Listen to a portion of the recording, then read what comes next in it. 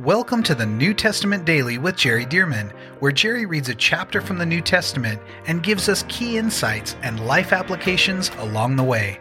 For more information about the Solid Life Journal and reading plans, visit solidlives.com. And now, let's get into today's reading. Okay, here we go. Romans chapter 5. Therefore, having been justified by faith, and this is what the therefore is about.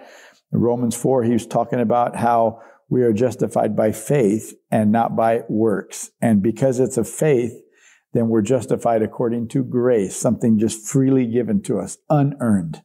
Therefore, having been justified by faith, we have peace with God through our Lord Jesus Christ, through whom also we have access by faith into this grace in which we stand and rejoice in hope of the glory of God. So let's just stop there. Look at verse 2. Through whom, talking about Jesus, through whom also we have access by faith into this grace in which we stand. We have access by faith into this grace. Well, what is the grace? Grace is this, as it is sometimes said, unmerited favor, unearned favor, unearned blessings, unearned goodness, strength, power, riches. I'm not talking about being filthy rich. I'm just talking about the provision of God. Everything that God has that He extends to us by grace. Well, how do we access that grace? Well, through the Lord Jesus, yes, but by faith. It says, through our Lord Jesus Christ, through whom also we have access by faith into this grace, this unmerited, unearned favor of God, in which we stand and rejoice in hope of the glory of God. Verse 3, and not only that, but we also glory in tribulations. Now, I don't know about you, but that just kind of rubs me when I first read it. Like we glory in tribulations. Well, we're excited. We boast in tribulations. Really? Why? Well, let's keep reading. Knowing that tribulation produces perseverance, and perseverance, character, and character, hope. So let's just stop right there. Perseverance, well, he says tribulation produces perseverance. Well, in the same way that, if I had a dumbbell down here just to pick up, with some sizable weights on either side, well, that's putting some resistance on my muscles, right? And so if I'm letting that dumbbell down and having to pull it back up, it's the resistance that actually builds the muscle. Without resistance, you can't build muscle. And the more resistance you have, in other words, the heavier the weights, the faster the muscles are grown and developed. Well, in the same way, Paul has discovered that through the tribulations that he's gone through, those tribulations have actually produced character traits, including perseverance. And so now, somebody comes against him, and can you imagine Paul getting all ruffled about somebody that tweeted something against him or, made some kind of a comment on Facebook or unfriended him or something like that? He's going to say, that's nothing compared to what I've been through. It would not faze him a bit because the tribulation that he's been through has actually worked to the advantage of strengthening him in the ability to persevere and to just stick with it. And so Paul's just saying that sometimes us avoiding any kind of discomfort actually works to our disadvantage because it makes us soft. It makes us weak. And it's one of the accusations against Americans that people think we're soft because we live in such wealth compared to the rest of the world and comfort that we just don't like any inconveniences. We just don't like any discomfort. And so the moment we have a little discomfort, we're ready to buckle. We're ready to give in. And, well, that's not good. So Paul's saying, listen, we glory in tribulations, knowing that tribulation produces perseverance, and perseverance produces character.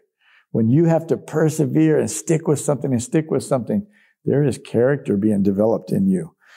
And character produces hope. Now, hope does not disappoint, verse 5, because the love of God has been poured out in our hearts by the Holy Spirit who is given to us. That's interesting. Hope does not disappoint because the love of God has been poured out in our hearts by the Holy Spirit who is given to us. For when we were still without strength, in due time, Christ died for the ungodly. I love that right there. When we were still without strength, in due time, Christ died for the ungodly. When we had no ability to live for God the right way, Christ died for ungodly people, unable to serve God the right way, unable to be obedient. In that time when we were unable, he came and died for us. He came and died for us. And you'll see this again in the 8th verse. Verse 7, for scarcely for a righteous man will one die, yet perhaps for a good man someone would even dare to die. Listen to this. But God demonstrates his own love toward us in that while we were still sinners, Christ died for us. God demonstrates his own love toward us in that while we were still sinners, Christ died for us. God demonstrates his love for us. His love for us. Now, look back at verse 5. Now, hope does not disappoint because the love of God has been poured out in our hearts by the Holy Spirit who was given to us. And so, putting this into perspective contextually here, you can understand why hope does not disappoint. In other words, when we put our hope in God, because the love of God has been extended toward us, and God demonstrates his love in that while we were sinners, Christ died for us. We lay our hope on the love of God, that even when we didn't lay our hope on his love, he loved us. He sent Christ to die for us. And when we lay our hope in that kind of love, it does not disappoint. Why? Because God follows through. If he would give his own son to us, well, we're going to find out in chapter 8. How would he not freely give us all things? See, and so hope will not disappoint because this love of God was poured out in our hearts. And we know that our loving God is going to follow through with what he promised to us. All right, now, verse 9. Much more then, having now been justified by his blood. See, having now been justified by his blood, we shall be saved from wrath through him. So having now been justified, we shall be saved from wrath. Having now been justified, we shall be saved from wrath. See, the wrath is not yet. The wrath is coming at the end of the age. Verse 10, for if, when we were enemies, we were reconciled to God through the death of his Son, much more, having been reconciled, we shall be saved by his life. So notice shall be. See, often we talk about it as you putting your faith in Jesus and then you're saved. And you say, I am saved. That's it. Well, yes, your spirit is born again and you have eternal life in you. But there are still some situations that are coming up, like the end of the age and the judgment and the wrath of God and such, that you need to stay in this state of spiritual salvation. You need to stay in this state and not backslide, not go back to the world, so that when those consequences come due, you will be in a position to not experience the wrath of God. So yes, there are many people who they say the prayer, and I believe many of them even are born again, and yet they can be tempted back into sin and choose to continue to live a lifestyle of sin. And so having been justified, they end up still experiencing the wrath of God. And that shouldn't be the case. And so you'll notice that Paul is not saying once you get born again, none of that could ever happen to you. Well, that's not true. It can happen to you if you don't stay with the Lord, if you don't walk in his salvation. So, notice again, verse 10, for if when we were enemies, we were reconciled to God through the death of his Son, much more having been reconciled, having passed, we shall be saved by his life. And not only that, but we also rejoice in God through our Lord Jesus Christ, through whom we have now received the reconciliation. So thank God, if you're born again, you have received the reconciliation between yourself and God. Verse 12, therefore, Just as through one man sin entered the world, that was Adam. Just as through one man sin entered the world, and death through sin, and thus death spread to all men because all sinned. For until the law, sin was in the world, but sin was not imputed or credited against anybody when there is no law. Nevertheless, verse 14, death reigned from Adam to Moses, even over those who had not sinned according to the likeness of the transgression of Adam, who is a type of him who was to come. So from Adam to Moses, what does that mean? Before there was ever a law, the law didn't come about until Moses. But from Adam to Moses, people were still sinning, though they weren't breaking the commandments of God because the commandments had not been given. They were still sinning. They were doing wrong, morally wrong things. Verse 15. But the free gift, here we go. But the free gift is not like the offense. The free gift of righteousness, is what he's going to say, is not like the offense or the sin. For if by one man's offense, or we could say sin, if by one man's sin many died, much more the grace of God and the gift by the grace of the one man, Jesus Christ, abounded to many. And the gift is not like that which came through the one who sinned. For the judgment which came from the one offense resulted in condemnation, but the free gift which came from many offenses resulted in justification. The free gift, of course, was salvation through Jesus. If the free gift which came by many sins, he paid for many sins, well, what did it do? It resulted in justification. So Adam's sin resulted in everybody becoming sinful, everybody being unrighteous, born into sin, and therefore subject to judgment.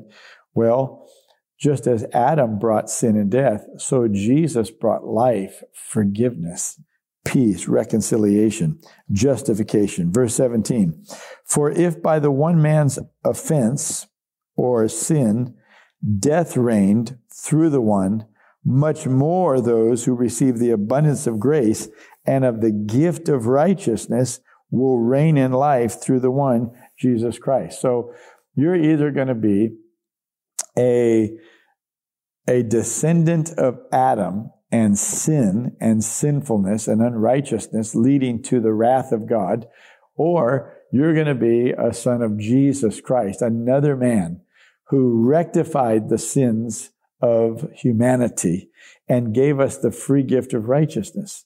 So we're going to have to choose. Which one of these are we going to be? Well, I think we're going to choose the Lord Jesus Christ and his grace. And so it says, we receive the free gift, the gift of righteousness, and we will reign in life through the one, Jesus Christ. Verse 18, therefore, as through one man's offense or offense, judgment came to all men, talking about Adam's sin, and judgment came to all men, resulting in condemnation. Even so, through one man's righteous act, talking about Jesus, the free gift came to all men, resulting in justification of life. Now, what is justification? It's just as if you had never sinned. Completely wipes the slate clean. And you have no more condemnation. You have no more indictment against you. He justified you. It's over. Verse 19, for as by one man's disobedience many were made sinners, Adam's sin, so also by one man's obedience, Jesus, many will be made righteous. Moreover, the law entered that the offense might abound. But where sin abounded, grace abounded much more. So look again, verse 20, moreover, the law entered, God gave the law to Moses, that the offense, that the sins might abound. Really? God gave the law so that sin would happen more? Well, God wasn't trying to get people to sin. God was trying to get people to realize how much they were sinning. Because say you'd never driven a car before, you just got your license and you don't know very much. And then you drive out into the country and you drive into a new town, you don't see any speed limit signs, And so you're just blowing through that town at 60 miles an hour, and you get pulled over. And you tell the police officer, I didn't know that the speed limit was only 20 miles an hour. I didn't know that, right? Well, guess what? If we put signs up like every 50 feet, 20 miles an hour, 20 miles an hour, 20 miles an hour, now there's the law. So now you driving at 60, you become increasingly aware you are breaking the law. And so with all these commandments, hundreds of commandments that God gave in the Old Testament through Moses, when all these commandments came, people realized, oh man, I'm sinning here and I'm sinning there and I'm sinning the other place. So it wasn't that maybe they were actually sinning more, but now the clear sinfulness of their lives is very evident because the commandments now showed them for the first time what they should and should not be doing. And so what happened is, because now they know it, now they realize, man, I'm sinning even more. And guess what? Just because the commandments came, that doesn't mean that I stopped sinning. So in that sense, it abounded.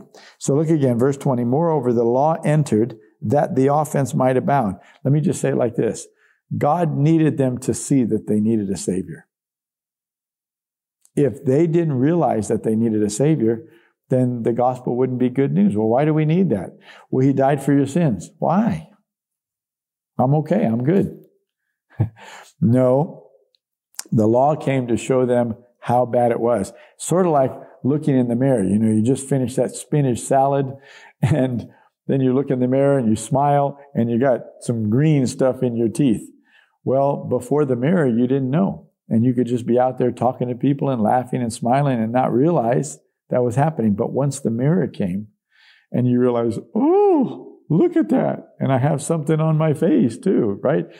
And that's what the law did. The law said, here's the standard of God.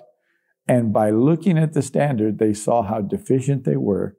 And so in that sense, their sin abounded. Their realization of sin abounded. So the law entered that the offense might abound, but where sin abounded, look at this. But where sin abounded, grace abounded much more. See, along with the law, God has the grace to be able to forgive all sin. So what purpose does the law serve? Well, by us looking in the mirror and seeing how bad things are, we can turn to God and say, God, we need your grace. We need forgiveness. And God says, well, I'm glad you asked, because it just so happens that I sent my son and all that sin has been paid for. And now that you've asked for forgiveness and the grace of the Lord Jesus, I'm going to give it to you. Before the law, they didn't realize how bad it was. Once the law came, they realized how bad it was, and they could turn to the Lord for grace and salvation. Verse 21, so that as sin reigned in death, even so grace might reign through righteousness to eternal life through Jesus Christ, our Lord. So God didn't give the law because He wanted people just to feel terrible. He gave the law so that they could be aware of how off the mark they were and turn to the Lord Jesus Christ and receive full forgiveness, the grace of God, the free gift of righteousness, so that they could walk around with the very righteousness of Jesus and therefore be qualified to be recipients of every promise of God. Isn't that awesome? See, and so that's why God gave the law, to show us that we needed a Savior. And once we receive the Savior, boy, we're in a position to receive all the promises that God has for each of us. Well, that's good for today. I look forward to tomorrow. Another great chapter. Chapter 6 has, some nuggets in it, so don't miss it. Thank you for joining us for the New Testament Daily with Jerry Dirmann. And thank you to those of you who have partnered with Solid Lives to help get this daily podcast and other resources like it to thousands of people around the world. If you would like to partner with Solid Lives, visit solidlives.com/give. To find out more about the ministry of Solid Lives, how you can be a part of this church planting and disciple-making movement, or for more great teachings and resources by Jerry, visit solidlives.com. We also want to invite you to check out Jerry's other podcast called The Jerry Dirmann Podcast. Here, Jerry shares with us at least weekly from God's Word, challenging us and equipping us to fulfill the amazing plan that God has for our lives. You can find links to this podcast as well as Jerry's YouTube channel online at solidlives.com. Thank you again so much for joining us, and we'll see you right here tomorrow as we jump into the New Testament Daily with Jerry Dirmann.